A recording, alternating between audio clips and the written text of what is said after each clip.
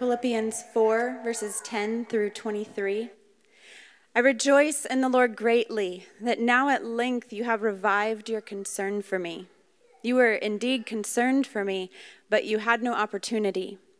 Not that I'm speaking of being in need, for I have learned in whatever situation I am to be content.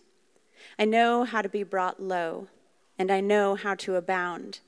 In any and every circumstance, I have learned the secret of facing plenty and hunger, abundance and need. I can do all things through him who strengthens me. Yet it was kind of you to share my trouble. And you Philippians yourselves know that in the beginning of the gospel, when I left Macedonia, no church entered into partnership with me in giving and receiving, except you only.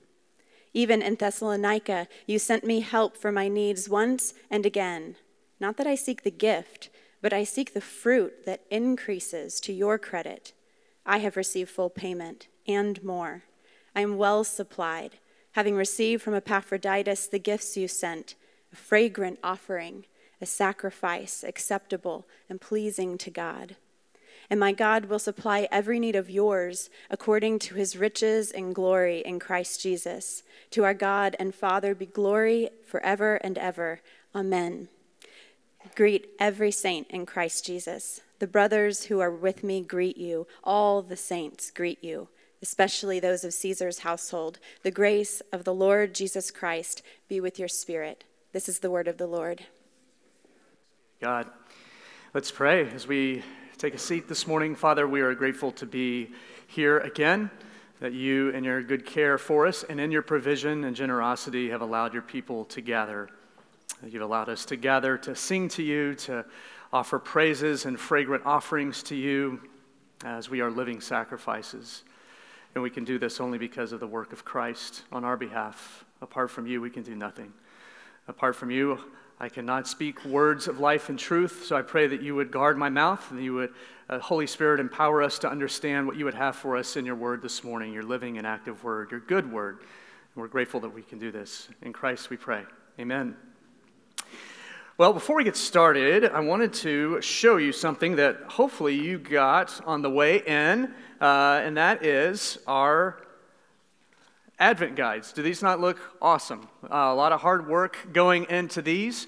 If you did not receive an Advent guide, please, a family unit, grab one on the way out. So if you are single, then please grab one. If you are married with a family, why don't you grab one for your family, just so that we have enough for everybody. But it's hard to believe that Advent will start this next week. We'll be looking at the names of our King Jesus in our series in Advent coming up beginning next week. I was saying to a couple of people here a minute ago that we never say that Christmas or Advent arrives at the appropriate time. We always say, hey, man, it got here really quick. And it did. It got here really quick. Once again, we are about to celebrate the birth of our King Jesus. And so we want to equip you and your family with the Advent guides. There's some really good stuff in here. Family activities, prayers, different scriptures, good questions to ask each week. And so we just want that to be a sweet time and equipping time for you and your family here over the next few weeks. So please pick one up if you haven't done so. All right, well, as Kate mentioned, we are ending our series here in the book of Philippians. And once again, it's hard to believe that we're here. It's been 11 weeks walking through this letter. And I pray that God has been encouraging us as we've considered together what a life worthy of the gospel looks like. That's been our title through this whole series, A Life Worthy of the Gospel. So if you've been tracking with us over the past 11 weeks, we've desired to look at this, to look at a life worthy of the gospel through the lens of meaning. Through meaning. What is the meaning of life? Again, we have said that often, that this is a question that we ask. What makes for a meaningful life? And we have argued, I think the word itself argues that the gospel really is the only thing that really brings true meaning to our life. It's Christ and his gospel. It's not a fleeting meaning. It's not a grasping at straws kind of lifestyle, but it is only in the gospel of Jesus Christ that we truly know that we truly know what matters in our life, what is going to be lasting, what's going to go beyond when we die. It's going to go beyond what the world offers us Monday through Saturday. When we come in here every week, we know wherever you are, however you've come in here, we all know that deep down, whatever the world is offering us Monday through Saturday just does not satisfy. If we're honest with ourselves, we know that to be the case. It leaves us wanting. And so the only answer that we have is what Paul offers in this letter earlier when he says, to live is Christ. To live is Christ. And so this morning we're going to be looking at meaningful generosity. As we've talked about, what are all the meaningful ways in which the gospel kind of comes to life in the letter of Philippians. This final section is meaningful generosity. Paul has done many things in this letter. Hopefully, as I mentioned, you've been able to see that over the past 11 weeks and been encouraged by the various ways in which he desires to exhort, encourage, if necessary, rebuke the Philippians. But among other things, he's also wanting to thank them for a financial gift, and that's what the passage really speaks to here this morning. They had sent a gift with Epaphroditus, who we talked about a few weeks ago. They sent a gift with him from the city of Philippi to Rome, where Paul is writing this letter. He's in prison as he writes this letter, but the generous Philippians have sent a gift on with Epaphroditus, as he clearly says there in verse 18 that we just heard. And so it's clear that this is a generous church. The church in Philippi was a generous church. And so as they have been generous, the call for us as well is to consider what it looks like for us to continue to be a generous church. There is very much the encouragement this morning from me. I hope you hear that you, City Church, are generous. And so often what we see in Scripture is that we affirm that we say yes and amen, and then we say, and let's continue. And all the more, may we be a generous people. And so I hope that that's what the Lord has for us this morning. The gospel revolutionizes what it means to be a generous people. And so what that means is today we are going to talk about money. We're going to talk about money. We're going to talk about your money. We'll talk about my money. Whatever is going on in your heart, as I even mention the word money as a pastor preaching from the Word of God, is telling. There could be some of you, I'm willing to guess, who are a bit nervous that we're talking about this morning. Maybe there's even defensiveness that's rising up within you. Maybe you're getting defensive because you're bracing yourself for the shame that might come with talking about money at church. I believe the reason for that is more than likely many of us have come out of backgrounds where when we heard about money at church, it was talked about in a really unhelpful way. Maybe it was talked about in a very cold, detached from the gospel kind of way. Might have been talked about in ways that guilted you into giving, that held up some type of legalistic standard that when you considered it, you were always falling short and you just never experienced the grace of God that comes from financial giving. Maybe some of us were part of churches where the money was just misappropriated, misused.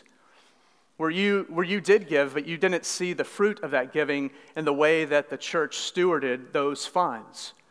Those things are real. Those things are hurtful in many ways. And yet what I think has happened so often in the church is that we have overcorrected the other way. So instead of talking about money, I think the overcorrection has been we don't talk about it at all. That we cease to talk about money.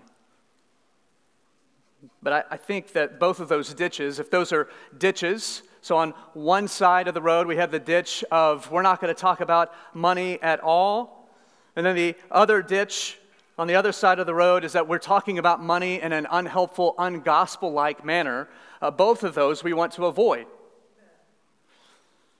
The Bible has a lot to say about the stewardship of money and resources. Jesus himself, as you might know, talks about money a lot.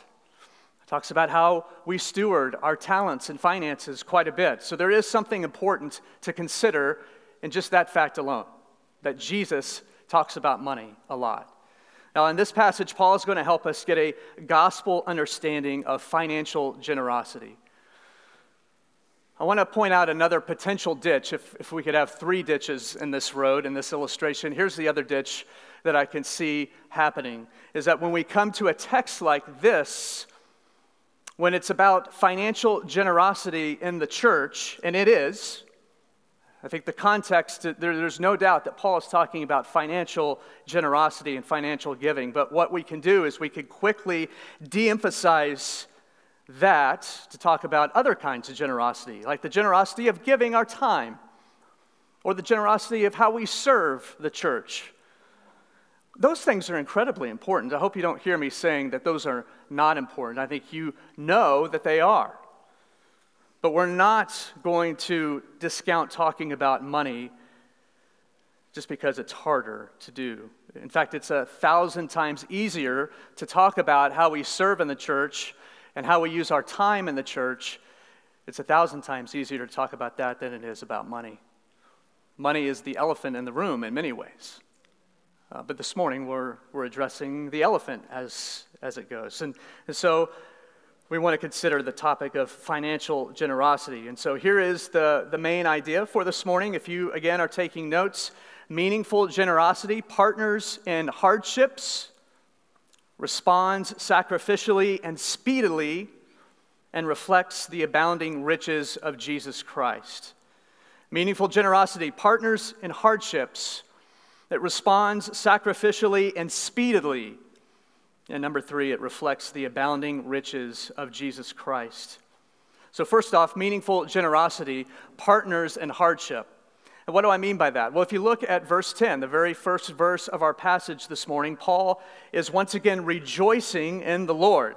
He's been doing that all throughout this letter. We mention it just about every week, that Paul says he is rejoicing in God. And what is he rejoicing about specifically here? That the church has renewed concern for him. That word concern can also be translated have the same mind for, which should sound familiar to us because that's another big theme throughout this whole letter Paul has talked about. Have the same mind. He's talking to the Philippians and asking them to think the same way in Christ. And so here, Paul is rejoicing that they have the same mind for him. They have the same mind to be concerned for him and about him. We're not exactly sure when he says there in verse 10 why the Philippians had no opportunity to express their concern for Paul. He said that they've desired but have had no opportunity. It could have been the long distance that Paul was from them now, that he was in Rome and no longer close by in Philippi. But now they've been able to put together finances and give a gift and send it through Epaphroditus. But Paul, whatever the reason is that they weren't able to give, he is certainly overjoyed that they have now revived their concern for him now. So he is joyful. In verses 11 through 13, Paul makes it very clear that he's not dependent on a certain amount of money from them. He's not dependent on a number amount or giving that they are engaged in. Indeed, Paul says he is content in Christ in all circumstances. He says he's content, he's learning to be content in plenty and in hunger, in need and in abundance. In many ways, this is the opposite of the anxious person we looked at last week. When we thought about anxiety, Paul is demonstrating what it looks like to be the opposite of anxious. Paul has quieted his soul before the Lord and is actively learning from God how to be content in any situation. He is found to be obedient to Jesus' teaching on anxiety that we mentioned last week. Paul doesn't ask what he will eat or drink or wear because he knows that God will take care of him. And so, godly contentment is a heart issue. A heart issue. It's not a bank account issue. It's the condition of our heart that matters. Even though Paul has been brought low in poverty, as he says, and high in riches, he is not allowing either of those extremes to have much or to have nothing. He's not allowing either of those to affect the worship of God.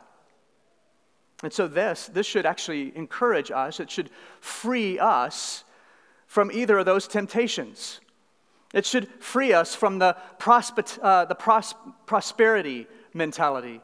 The prosperity mentality, which says to us that a sign of true faith is when we have wealth. That, like, if you are wealthy and rich, that is a sign that God is blessing you, which is false. It also should protect us from the other side of that, which is a poverty mentality. So we shouldn't have a prosperity mentality or a poverty mentality, which says that only true faith is found among the poor. Is only found if we empty everything and are destitute, that only that is a sign or fruit of true faith. Do you see how both of those are wrong? But Paul says he's content in both. He's content in abounding riches, and he's content in being brought low in poverty. I would argue that in our context today in 2022 here in America, that the greater temptation is going to be the prosperity mentality, more or less. Although we could be tempted by either one of those, I think that we here in this country at this time are constantly bombarded and tempted with wealth and power. Wealth and power bringing us contentment. We're just having a bunch of stuff or being in positions of authority. Like, that's the secret sauce. That's what's going to bring us the contentment in our life. Or at the end of the year, where this temptation is ramped up even more, all you have to do is turn on your TV and you're constantly bombarded. In the spirit of Christmas, that what you need is that next toy or next thing that's going to make you happy for longer than a week. Do you feel that? You feel that this time of year? I know I do. Constantly tempted to want something more, to want the next thing, to want the next gadget or a new wardrobe to bring me a sense of power and strength. Even the way that many have twisted and kind of contorted verse 13, which is one of those verses that you've probably heard many times. I can do all things through him who strengthens me. Many have twisted this verse into being about strengths or abilities on display, and really it speaks to this allergy we have about operating in weakness. Because Paul is not talking about playing football, for example. A lot of football players, if you've noticed, put Philippians 4:13 on their eye black. It's been so misused in this way that I can do anything through Christ. I can throw a pass 50 yards down the field. But what Paul's talking about, if you really look at the context, if you've heard the passage as it was read this morning, is that Paul's saying, I can be content when I'm poor and have nothing, and I can be content when I'm abounding in riches. This is related to the way in which we live unto poverty or riches, and it's only Christ who strengthens us. This is the same theme that we've seen worked out with Paul throughout this letter as well, where he's saying it's Christ, it's God that's working in me in order that I might be obedient and act. And so we can do all things, but it's only because Christ brings his strength. We can boast in weakness. We can boast in having very little or nothing because Christ strengthens us. In verse 14, as we continue, Paul once again returns to praising the Philippians for sharing his trouble. You see that? He says, yes, it was kind of you to share my trouble. This is partnering in hardships. This is bearing of another's burdens. This is a wonderful aspect of meaningful generosity. As Paul ends this letter, it's remarkable how these verses that we are in this morning mirror so very closely the verses that we had at the very beginning of this letter. In fact, I want to read chapter 1, beginning in verse 3, and I hope you hear similar language to what Paul is talking about here at the end of chapter 4. He says, I thank my God in all my remembrance of you, always in every prayer of mine, for you all making my prayer with joy because of your partnership in the gospel from the first day until now. And I am sure of this, that he who began a good work in you will bring it to completion on the day of Jesus Christ. It is right for me to think this way about you, because I hold you all in my heart, for you are all partakers with me of grace, both in my imprisonment and in the defense and confirmation of the gospel. Partnership in the gospel, partakers with me of grace. If you were with us on week 1, you remember that we cast that entire section of Philippians under the heading of meaningful friendship. That was Paul talking about what are the marks of a meaningful friend, meaningful friendship. The Philippians are good, godly, long-suffering friends that are pouring themselves out with Paul for the gospel and in support of him. And so in chapter 4, we see another aspect of that friendship, and that is that they are partnering with him in his suffering and trouble. They have compassion for Paul, and so they bless him with a financial gift. And in doing this, they are modeling our God of compassion. They are modeling the one who sees and acts. The one who sees where his children are in need and acts on their behalf. And so money can play a part in that. A lot of you know, in fact, I know a lot of you found us, found City Church because we're a part of a network called Acts 29. And if you're not familiar with Acts 29, Acts 29 is a church planting ministry, a network, churches that are desiring to plant more churches, both here in the United States and across the entire world. And so for us here at City Church, a portion of our budget is directed toward Acts 29. It's directed toward giving to that end of church planting, of wanting to see the kingdom of God expand to the ends of the earth.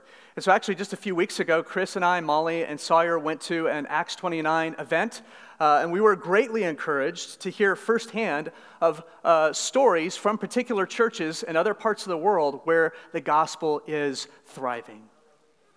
We heard of places in India and Albania. We heard directly from the pastors of what was going on there. Those are really hard places for Christianity, in case you didn't know. Really hard places for the gospel to take off. And the pastors, in fact, one was there in person, he talked about and rejoiced in the Lord. He rejoiced in the Lord. He didn't rejoice in money. He didn't rejoice in Acts 29 itself, but he rejoiced in the Lord. He rejoiced that God chooses to use his people. God uses the generosity of his people to partner in hardship for the hope of the gospel. That's what was so encouraging to be a part of that evening and understand what that type of money is going toward. In another part of the world, in a different time zone, maybe 12 hours off from where we are right now, a pastor will open up his Bible and preach the Word of God to a people. And they're able to do that because of financial generosity. Meaningful generosity also responds sacrificially and speedily. And here's what I mean by that. Starting in verse 15, Paul talks about how in the first days of the Philippians hearing the gospel, they gave financial support to his ministry. So you get the sense that it didn't take very long for the Spirit to catch fire in the church of Philippi and for them to open up their treasures and give. They gave to Paul, as he says, as he left Macedonia. So Macedonia was the region that the city of Philippi was in. They gave sacrificially to Paul and his ministry. In fact, listen to this from 2 Corinthians chapter 8. Paul is talking to the church in a different part of the region in Corinth, and he says this: "We want you to know, brothers, about the grace of God that has been given among the churches of Macedonia," which he's talking about the church in Philippi. "For in a severe test of affliction, their abundance of joy and their extreme poverty have overflowed in a wealth of generosity on their part. For they gave according to their means, as I can testify, and beyond their means, of their own accord, begging us earnestly for the favor of taking part in the relief of the saints. And this, not as we expected, but they gave themselves first to the Lord, and then by the will of God to us. They gave beyond their means of their own accord. So the Philippians were sacrificial, joy-filled givers. They also gave speedily. In verse 16, here in chapter 4, he says, even in Thessalonica, you sent help for my needs once and again. So Thessalonica was the city that Paul traveled to right after Philippi. And so what he's saying is, I wasn't even gone half a second before you sent gifts to Thessalonica. So there was no hesitation or waiting in their generosity. They were an example like the widow that Jesus talks about in the Gospels, the widow who gives 2 copper coins in the temple. And Jesus says of her that she is given more than all of the rich. Her coins are not worth much in the marketplace, but they are worth eternally more spiritually. The gifts that the Philippians sent were sent quickly and with a personal cost, and all of this was pleasing to God. And I could say that because of verse 18. Look at verse 18 with me. He says that he is well supplied, and having received this gift that they sent, which was a fragrant offering, a sacrifice acceptable and pleasing to God. This is a reference to Old Testament sacrifices that were made by the temple priests at the time. They would burn offerings, they would burn animals, and so the scent, the smoke, would rise upward toward God. And the language also makes us think about Romans chapter 12, verse 1, which talks about us, the church, God's people, being a living sacrifice, that we are to present ourselves as living sacrifices, holy and acceptable to God, which is our worship. Our sacrificial, generous giving is an act of worship. And because it is worship, it is ultimately a heart issue. Again, this is a posture of our hearts. The posture of our hearts in our giving is so much more important than any dollar amount. Where's your heart when it comes to giving financially? If we go back up one verse, in verse 17, Paul wants to clarify again that he is not seeking from the Philippians anything specifically. He's not expecting them to give. He doesn't necessarily even want them to give. But what he wants is, as they are giving, he wants to see fruit. He wants to see the fruit of the Spirit bear in their lives. That's what he talks about when he says he wants to seek the fruit that increases to their credit. He's talked about them being filled with the fruit of righteousness back in chapter 1. He desires to see fruit that comes from this type of generosity. This past summer, as I was wrapping up my time at Redemption Story Church, the staff there had given opportunities for the body to bless Molly, me, and my family with notes of encouragement on the way out, or through financial giving, which we were very humbled about. We did not ask for that, but when that was the call that went out, is if you would like to bless the Jamesons financially, then please seek the Lord in that. So as you guys here at City Church are incredibly generous, so are the people at RSC. And so we received those types of gifts, and we received many, many notes of encouragement, but there was one note in particular, one gift that meant the most to us. And this was from a faithful brother, a faithful member of Redemption Story Church who had been through significant financial hardships over the past year. We had cried with him, prayed with him, given to him to help him get on his feet. And so I opened up a card that he gave me, and there was a brief note of thanks, and there was an amount of money in that card that I knew was beyond stretching for this man. And I wept tears of thanksgiving. And it's not because I needed that money. It wasn't because I needed that dollar amount that was in the card. The reason I wept is because what I was seeing was a beautiful fruit it was bearing in that brother's life. Friends, in your giving financially to this church and to your community, nothing brings your pastors more joy than knowing that your sacrifice is pleasing to the Lord and is the fruit of the Spirit displayed in your life. I know that I don't care what number goes on the check. What I care about more is that the fruit of the Spirit, God Himself, is working in your life through your generosity to give in this way. Finally, meaningful generosity reflects the abounding riches of Christ. Once again, verse 19, another great verse. And my God will supply every need of yours according to His riches in glory in Christ Jesus. In our supplying the needs of others, in our partnering in hardships, in our giving sacrificially, we are glorifying the God of all riches, the abundant mercy of Christ. It is God who ultimately supplies these needs. It is God working through His people to do such things. This is not prosperity gospel that says God will give material blessings when we are obedient. That's not what this is. This is the grace of God to pour out on us all blessings in Christ Jesus. We have them all in Christ. Every need is met in Jesus. Do you believe that this morning? Do you believe that every need, everyone, is met in Jesus? The one for our sake, though He was rich, became poor, so that through His poverty we might become rich. Even in the midst of our sufferings and anxieties and afflictions, we ask God, who did not spare His own Son but gave him up for us, how will He not also with Him graciously give us all things?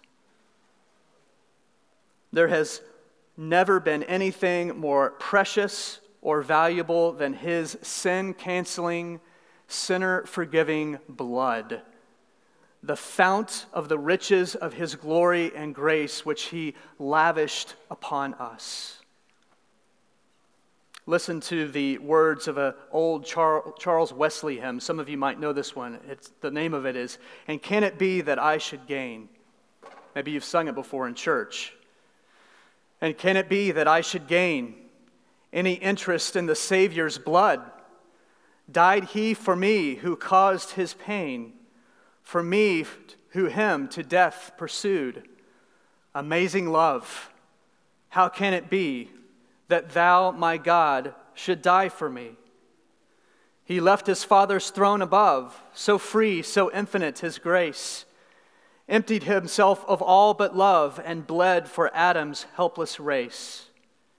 'Tis mercy all immense and free, for, oh my God, it found out me. If He who opened wide His arms on the cross to love us to the end, how could we not live as generous saints? How could we not give out of thankful and joyful hearts that desire to please our God and worship? My God has supplied and will supply every need of yours and mine in Christ. That's His promise.